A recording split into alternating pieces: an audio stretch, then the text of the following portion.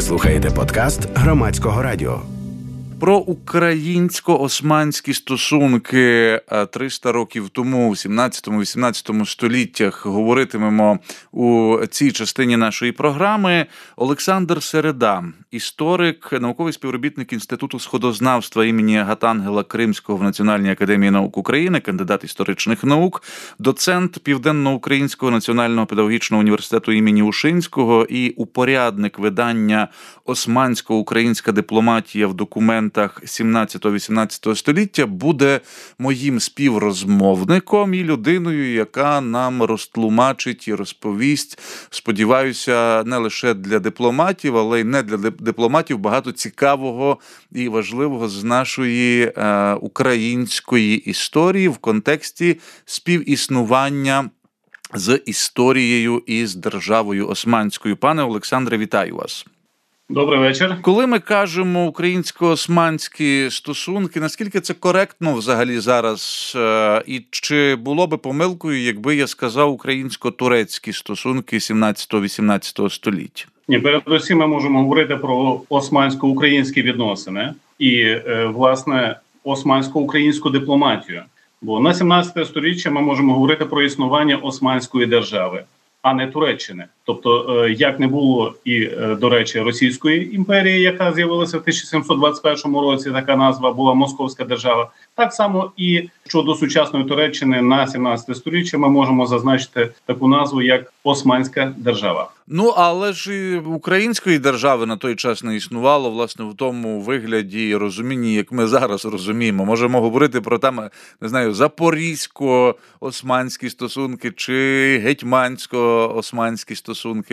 Так, звичайно, є умовності і, скажімо так, загально прийняті терміни для того чи іншого періоду. Якщо ми говоримо про 600-річний османський період домінування на Близькому Сході, то, звичайно, ми маємо на увазі саме існування Османської держави, яка так само мала саму назву Бабі-Алі, тобто висока порта чи велична порта, чи ще декілька інших мала назв, які, власне, застосовувались в офіційній дипломатичній переписці. Добре, дякую. Я мусив поставити це запитання на початку, аби і в слухачів, і в мене не виникало їх там під час розмови чи опісля. Це суто такі технічні, можна сказати, запитання. Отже, до дипломатії і до упорядкованої вами книжки, яка з'явилася вже 3 роки тому, можна сказати, так, під кінець 18-го року, про дипломатію, як ми її зараз розуміємо, і, власне, про певну документацію, яка підтверджує дипломатичні стосунки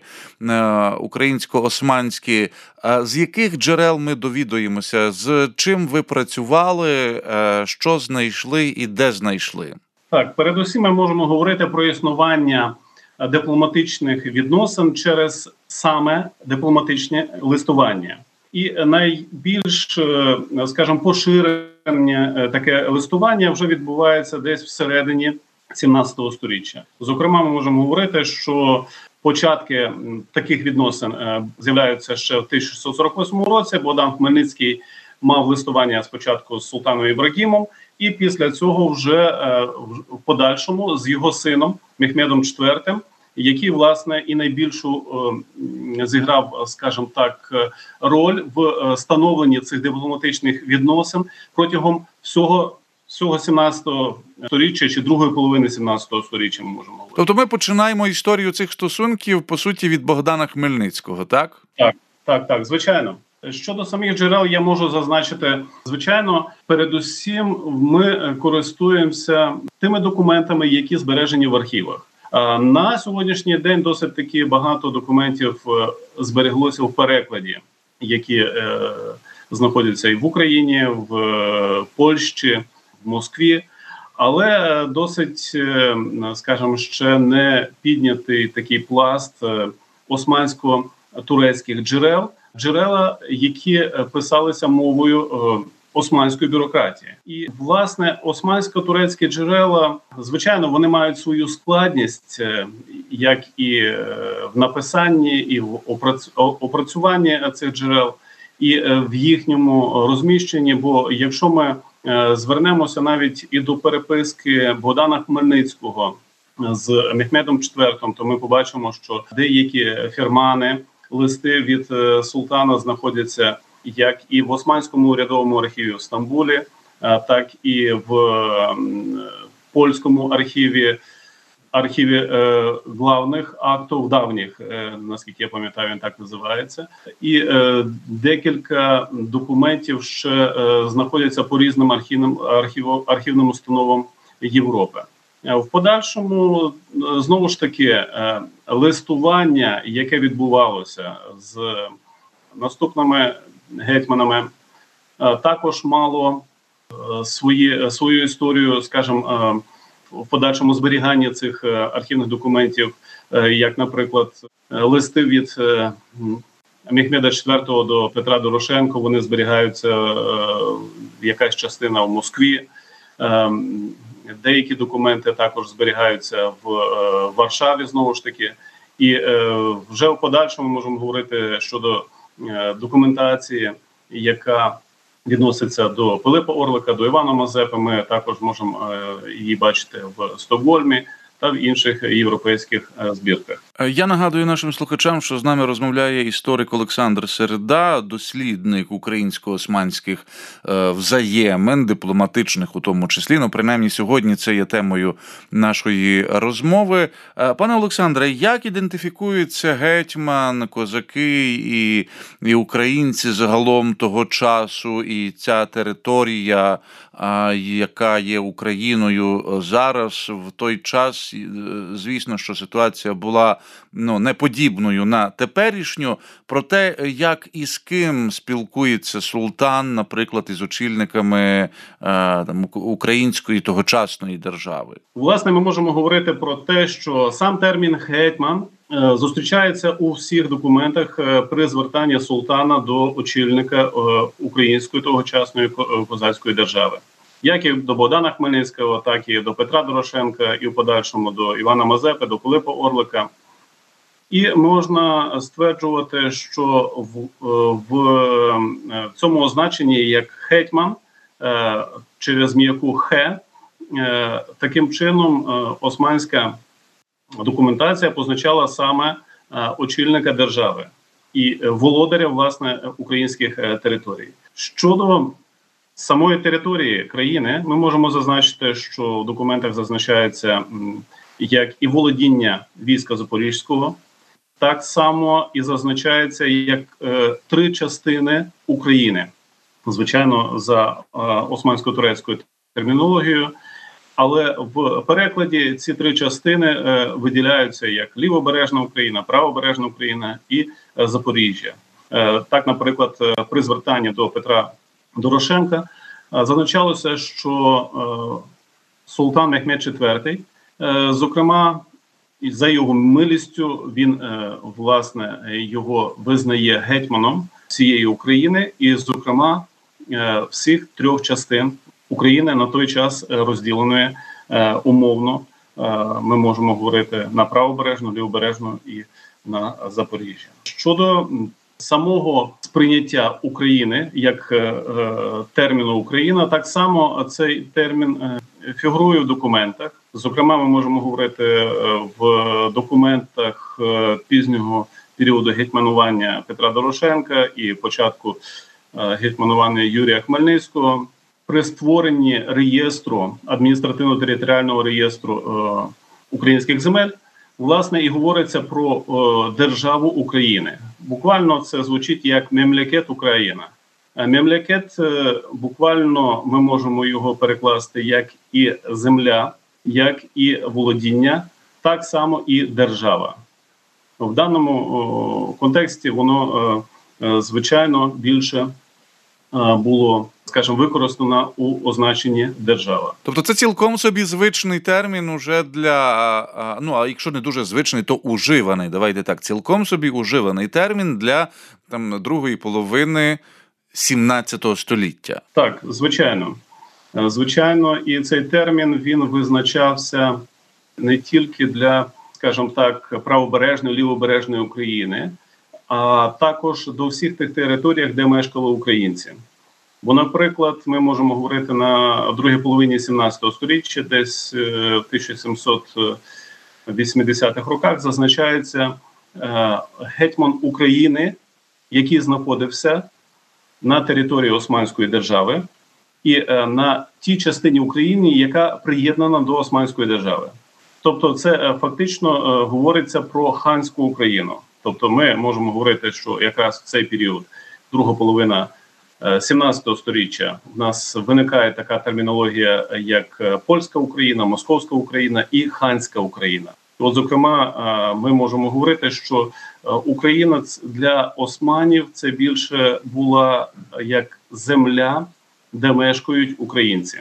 Олександр Середа, історик, є гостем нашої програми. Говоримо в тому числі про його книжку «Османсько-українська дипломатія в документах 17-18 століття». І, вочевидь, я думаю, що кілька листів, або про кілька листів, які свідчать про ці стосунки, ми так само поговоримо згодом, але давайте спробуємо означити принаймні базово про взаємини, чи не про, а просто взаємини українсько-османські з другої половини, принаймні, 17 століття, так? Тобто ми вже говоримо від часу Богдана Хмельницького і, по суті, так до існування Гетьманщини і до цілком уже руйнування її в другій половині 18 століття. Якщо ми говоримо про, наприклад, воєнну співпрацю, так, чи мілітарні взаємини, наскільки вони були видимими, частими,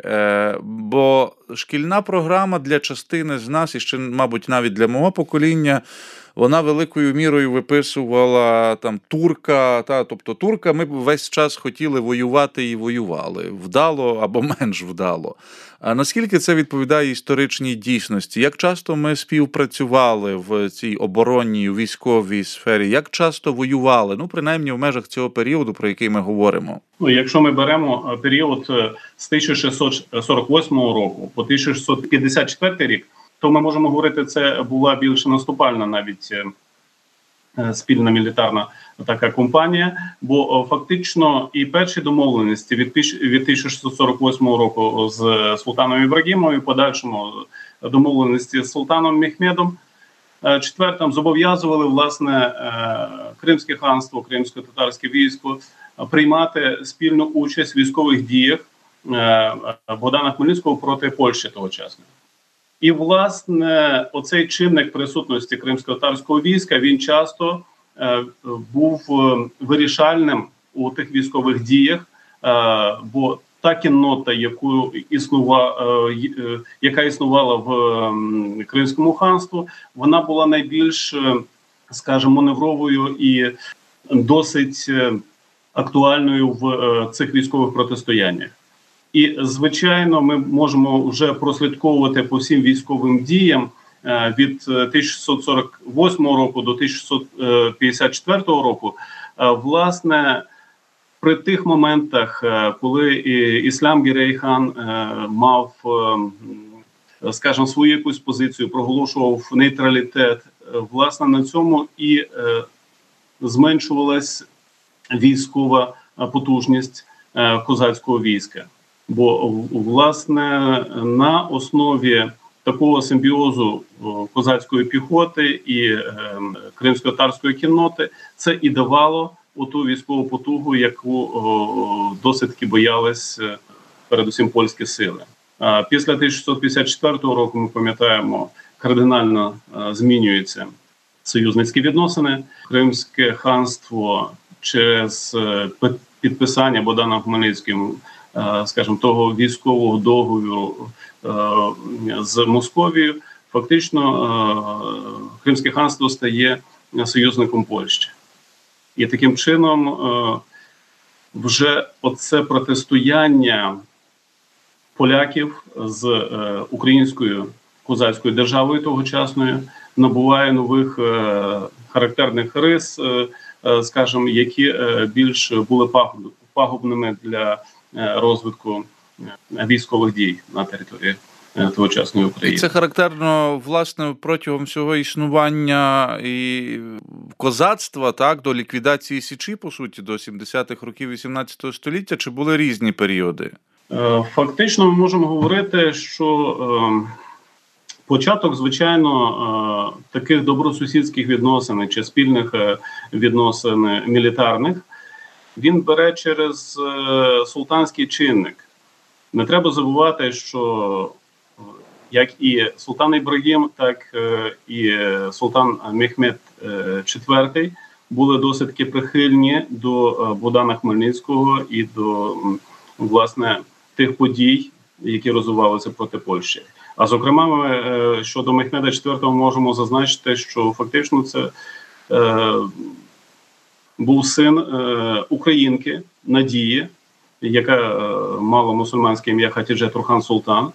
І малолітній син, звичайно, свої рішення, можемо говорити, що передусім він обмірковував з своєю матір'ю. І більше того, ми можемо говорити, що саме ця українка Надія Хатідже Турхан Султан, вона більше володіла управлінням в цей час в державі, і вона впливала на, скажімо, на цю політику, яка відносилася до Богдана Хмельницького і до, власне, подальшого розвитку протистояння на українських землях. І ми можемо стверджувати, що фактично до смерті Хатідже Турхан Султан вона була найвпливовішою особою на свого сина. І фактично вже під час гетьманування Петра Дорошенка і коли помирає Хатідже Турхан Султан, власне, тоді вже змінюється якась політика щодо України, але ми не можемо говорити, що вона є кардинально негативною. Бо ми, власне, бачимо і той протекторат, який існував за Петра Дорошенка на територіях України. І цей протекторат мав свої як позитивні, так і негативні наслідки. І що в подальшому ми можемо говорити, що призвело до розгортання більш масштабніших військових дій в протистоянні з Московщиною вже і з тою ж самою Польщею.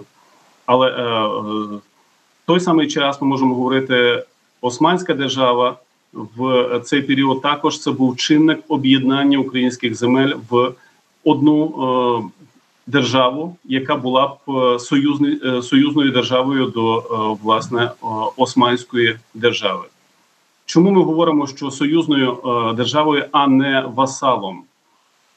Бо фактично, якщо ми беремо приклад Молдови, Волощини чи Трансильванії, це християнські держави, які були в васальних відносинах з Османською державою, і фактично вони сплачували всі податки, і цей податок для немусульман, який називався харадж, і, власне, у стосунках з українськими козаками був усунений цей момент. Тобто за несення військової служби українські козаки фактично не мали сплачувати ніяких податків, і, зокрема, цей податок харадж. Фактично, це ситуація відносин Османської держави і Кримського ханства. Ми так само не можемо говорити про Кримське ханство, що це було васальною територією до Османської держави.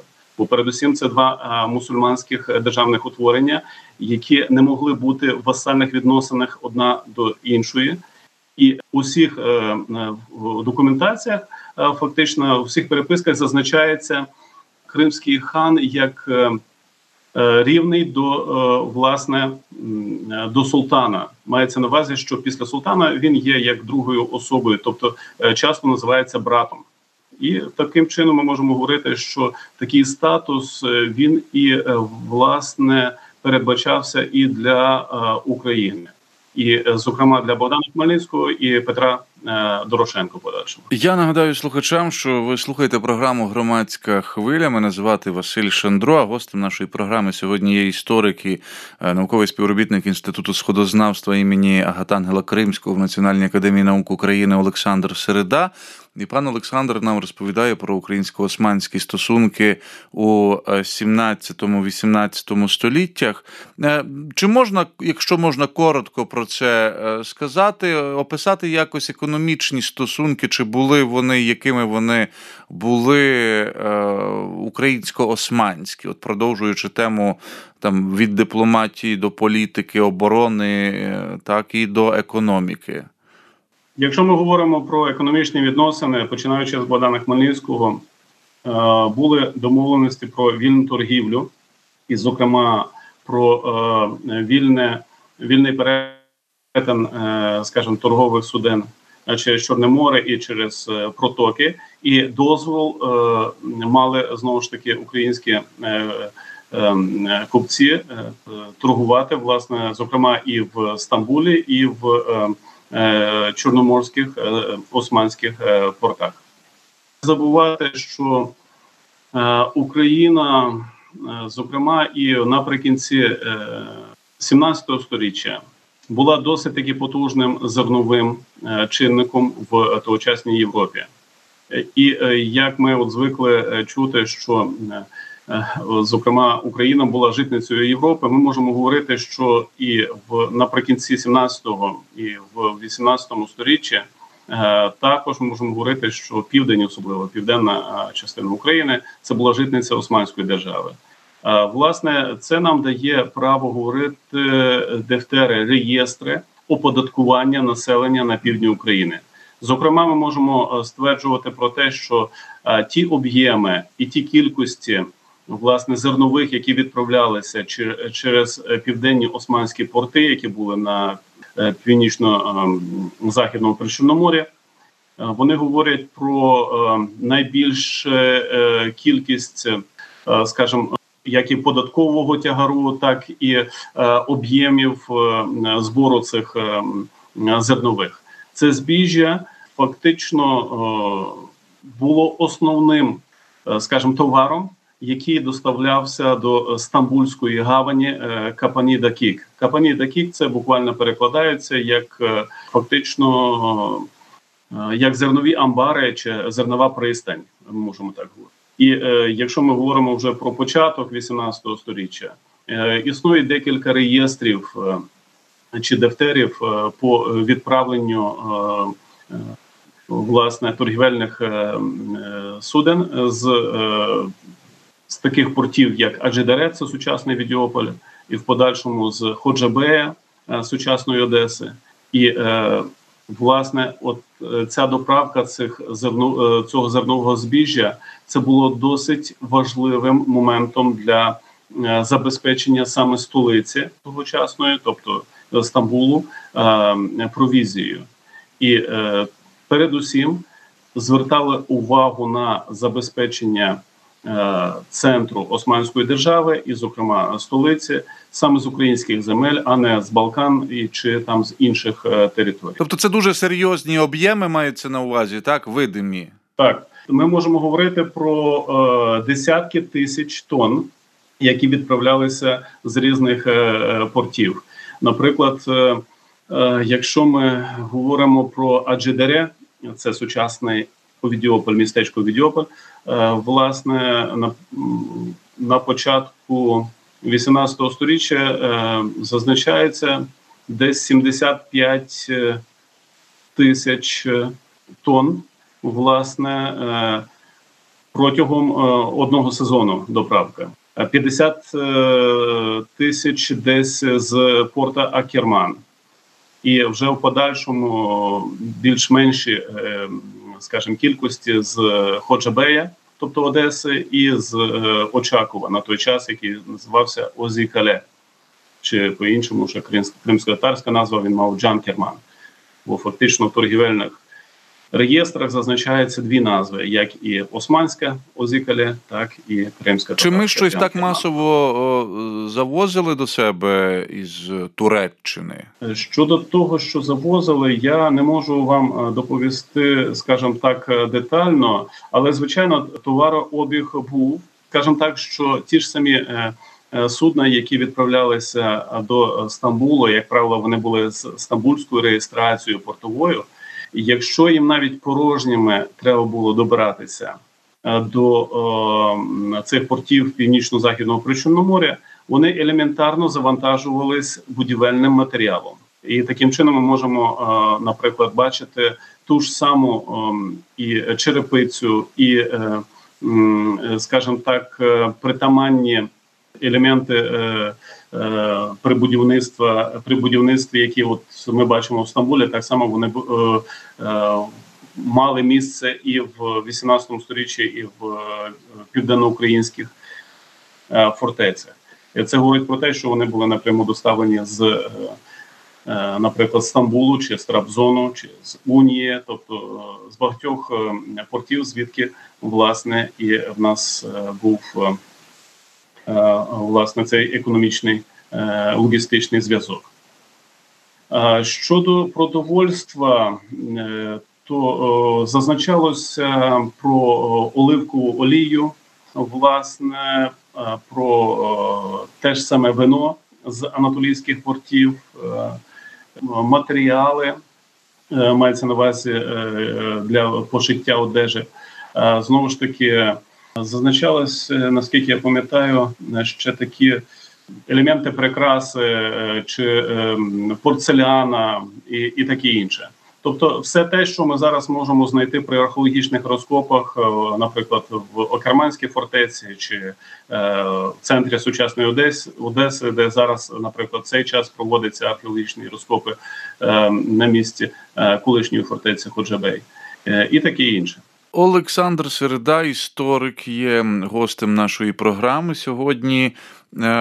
Повертаючись, власне, до дипломатичних стосунків і до тих листів, які є в розпорядженні, які є у доступі для науковців, принаймні.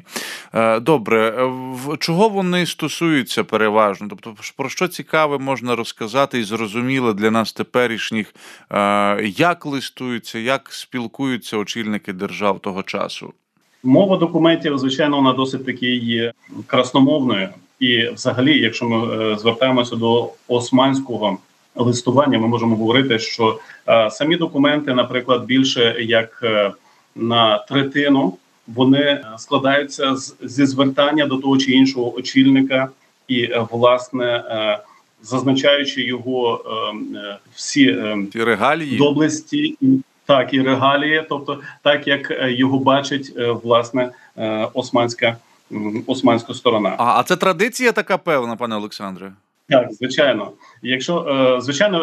Якщо це документ від султана, він передусім має тугру, тобто фактично особистий, ми можемо говорити, знак султана, яким увінчується цей лист, і після цієї тугри і вже йде зміст самого документа. Наприклад, якщо ми говоримо щодо документа, який стосується Богдана Хмельницького, з самого початку документа йде звернення, в якому говориться до гордості князів над народами християнського віросповідання і до обраних серед доблесної старшини християнської громади козацького гетьмана Богдана Хмельницького. Ну і там і є такі побажання: нехай вінець життя його закінчиться з добром.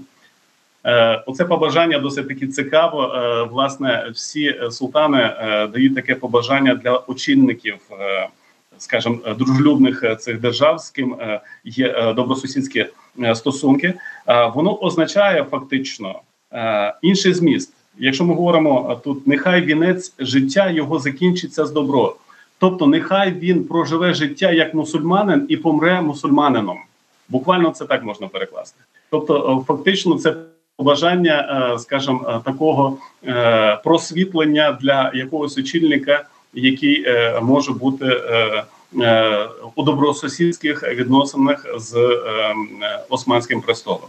Фактично, такі звертання ми бачимо і до короля Польщі, і до власне інших європейських володарів. Так само і до Богдана Хмельницького ми бачимо, зазначається таке формулювання. Окрім цього, ми також в подальшому можемо говорити, що такі звертання містяться у листуванні з Петром Дорошенком і з Пилипом Орликом, і, зокрема, з Іваном Мазепою. Тобто ці листи, які у вас уміщені, це листи від Богдана Хмельницького і, по суті, до Орлика, чи ще і далі? Фактично, це всі листи від часу гетьманування Богдана Хмельницького до останніх років гетьманування Пилипа Орлика. Ми можемо говорити, що ця збірка документів наполовину стосується все ж таки періоду гетьманування Пилипа Орлика, бо не треба забувати, що Пилип Орлик стає гетьманом власне на території підконтрольній Османській державі, де його проголошують гетьманом, і все подальше його життя передусім вже було пов'язано з Османською державою. Так, він деякий період з Бендер виїжджав до Стокгольму. Після смерті Карла XII він змушений був виїхати зі Стокгольму і, направляючись до османських територій, він, власне, перетинав кордон в Хотині і, звертаючись до османського султана, він, власне, побажав, щоб він розмістився на підконтрольних кримському хану землях, зокрема в Олешках. Тогочасна назва Кардеш-Ормани. Зараз Велика Кардашинка є такий населений пункт недалеко від Олешок. Власне, османський султан, намагаючись убезпечити від розгортання якихось військових дій і, скажімо, запобігання фактично як зберегти, намагаючись таким чином зберегти життя Пилипу Орлику, розміщає його в Салоніках спочатку, а потім в містечку Сірус, це передмістя, власне, Салонік, де йому була виділена резиденція як для одного з досить високого рангу вельмож, і, власне, його визначають як володаря України, який перебуває в еміграції на османській території. І це, власне, відбувається до 1737 року десь. Після цього Пилип Орлик намагається декілька разів перебратись до Яс, і врешті-решт він отримує такий дозвіл. І перебираючись в Яси, і, зокрема, ми можемо говорити, що в Ясах він і прожив останній свій термін життя. І цей час, наприклад, нам цікавий тим, що, власне, вже перебуваючи на території Молдови в Ясах, Пилип Орлик пише до османського султана наступний свій лист французькою мовою, в якому, власне, і він викладає, можливо, третю редакцію Конституції, яка, ми знаємо дві редакції, тобто, яка міститься в Стокгольмі зараз, і друга в Москві.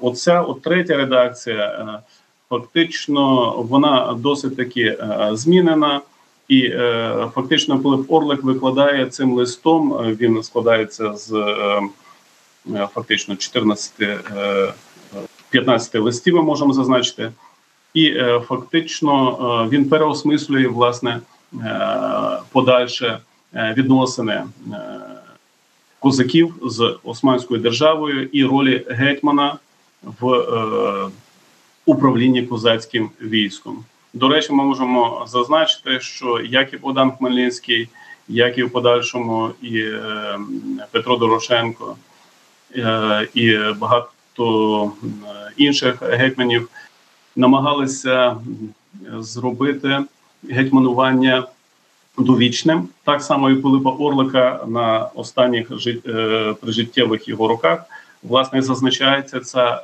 вимога чи прохання до османського султана, щоб він в подальшому розглядав чи призначав гетьманів як на прижиттєве гетьманування над українським військом. Пане Олександре, яка роль була, ви згадали про Хатідже Турхана, загалом роль українок, мабуть, переважно, так? Хоча не знаю, наскільки коректно лише так говорити, але в тому числі от, дружин султанів на стосунки з Україною. Тобто загалом цей вплив, він настільки помітний, що про це можна говорити як про окреме явище? Якщо ми говоримо про українок султанш, зараз достеменно відомо про 4 таких українок. Зокрема, звичайно, завдячуючи рекламі цього фільму «Величне століття» Мухтешем Юзил, ми можемо говорити про те, що дійсно Роксолана чи Хурем Султан була досить важливою постаттю в житті Сулеймана Великого.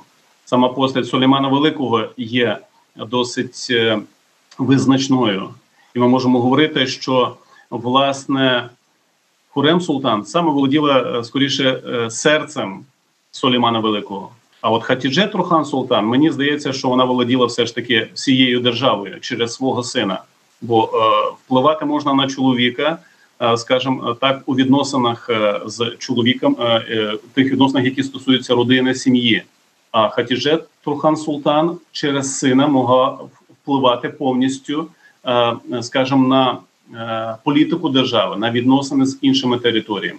І, зокрема, от завдяки Хатідже Турхан Султан чи Надії, як ми називаємо її з Поділля, ми можемо говорити оцей досить добросусідський період відносин Османської держави з тогочасною українською гетьманщиною у другій половині 17 століття.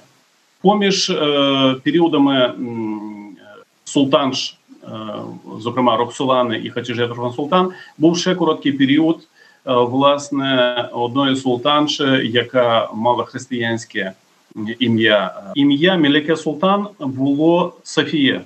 Софія, власне, так само була з Поділля. Софія – дружина Османа Генча, яка потрапила на початку 17 століття до Османського гарему. Мали з Османом Меліке Султан також сина, який досить малолітньому віці помер. І фактично це не відбилося на впливі, скажімо так, Меліке Султан чи Софії на османські, впливу на османського султана. Четверта, власне, султанша, ми можемо говорити в подальшому наступному столітті. Зокрема, це була дружина Мустафи IV, Шехнавур, яку називали. Фактично ми можемо зазначити, що османські документи свідчать про те, що вона була русинка і досить стрункою постаттю виглядала дівчина, любила верхову їзду, натомість її чоловік султан Мустафа IV, він був навпаки досить таки огрядною людиною. І, власне, тут більше, скажімо так, був момент взаємовідносин, непорозуміння, скажімо так, поміж дружиною і чоловіком, і що так само не відбилося на якихось впливів на українсько-османські відносини. Пане Олександре, в нас не так багато часу лишається. Коротко, ще один момент, я називаю весь час ваше дослідження протягом програми. Власне, якщо ми говоримо про дипломатичні стосунки, то говоримо і про певні дипломатичні місії або ж установи. Ну, тепер, як люди з 21-го вже століття, з 20-го, частково з 21-го. Власне, хто виконував цю місію послів, дипломатів у той час? Це були спеціальні люди? Якщо ми говоримо зі сторони Османської держави, так, це були призначені чавуші, які виконували цю місію, скажімо, доправлення листів і виголошення листів від імені султана вже на Козацькій раді, якщо це Козацька рада відбувалася, чи виголошували саме гетьману. І, власне, передавалося таким чином оце листування. Знову ж таки, ці чавуші і отримували відповіді, які доправляли до султана відповідне листування.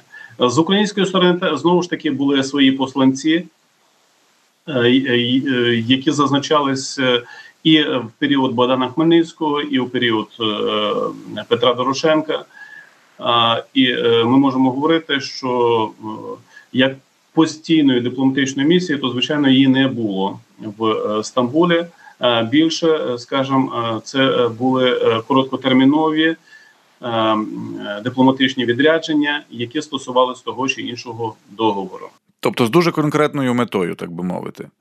Так. Чи багато було там всяких інтриг, змов в дипломатії, в тому числі перехоплення листування? Тобто, чи є про це свідчення? Це вже тема до наступної розмови, але завершуючи цю, принаймні оглядово. Ми можемо говорити, наприклад, одне з листувань, яке доправлялося, наприклад, особисто Іваном Мазепою, коли ще він був генеральним писарем, було перехоплено, власне, загоном Івана Сірка.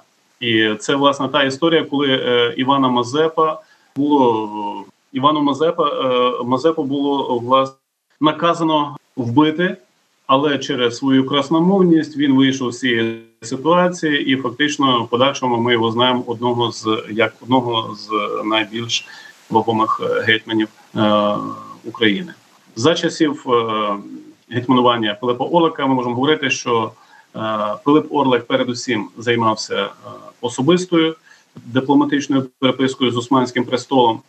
Ми можемо говорити, що Пилип Орлик був напрочуд освіченою людиною і володів багатьма мовами, власне, європейськими, і через вже довге проживання на території Османської держави, зокрема в Сірозі і Салоніках, він мав, власне, мав володіння і османсько-турецькою мовою. Бо ми можемо говорити, наприклад, про призначення Пилипу Орлику того чи іншого жалування для його перебування в Салоніках, де він особисто розписувався під цими жалуваннями. І розписувався латинкою, і, зокрема, і підписував свої документи як гетьман Запорозький Пилип Орлик. Пане Олександре, дякую вам. Завершуємо цю розмову сьогодні. Олександр Середа, історик і співробітник Інституту сходознавства імені Агатангела Кримського в Національній академії наук України, доцент Південно-Українського національного педагогічного університету імені Ушинського, упорядник видання «Османсько-українська дипломатія» в документах 17-18 століття, був моїм співрозмовником. Ви слухали подкаст Громадського радіо.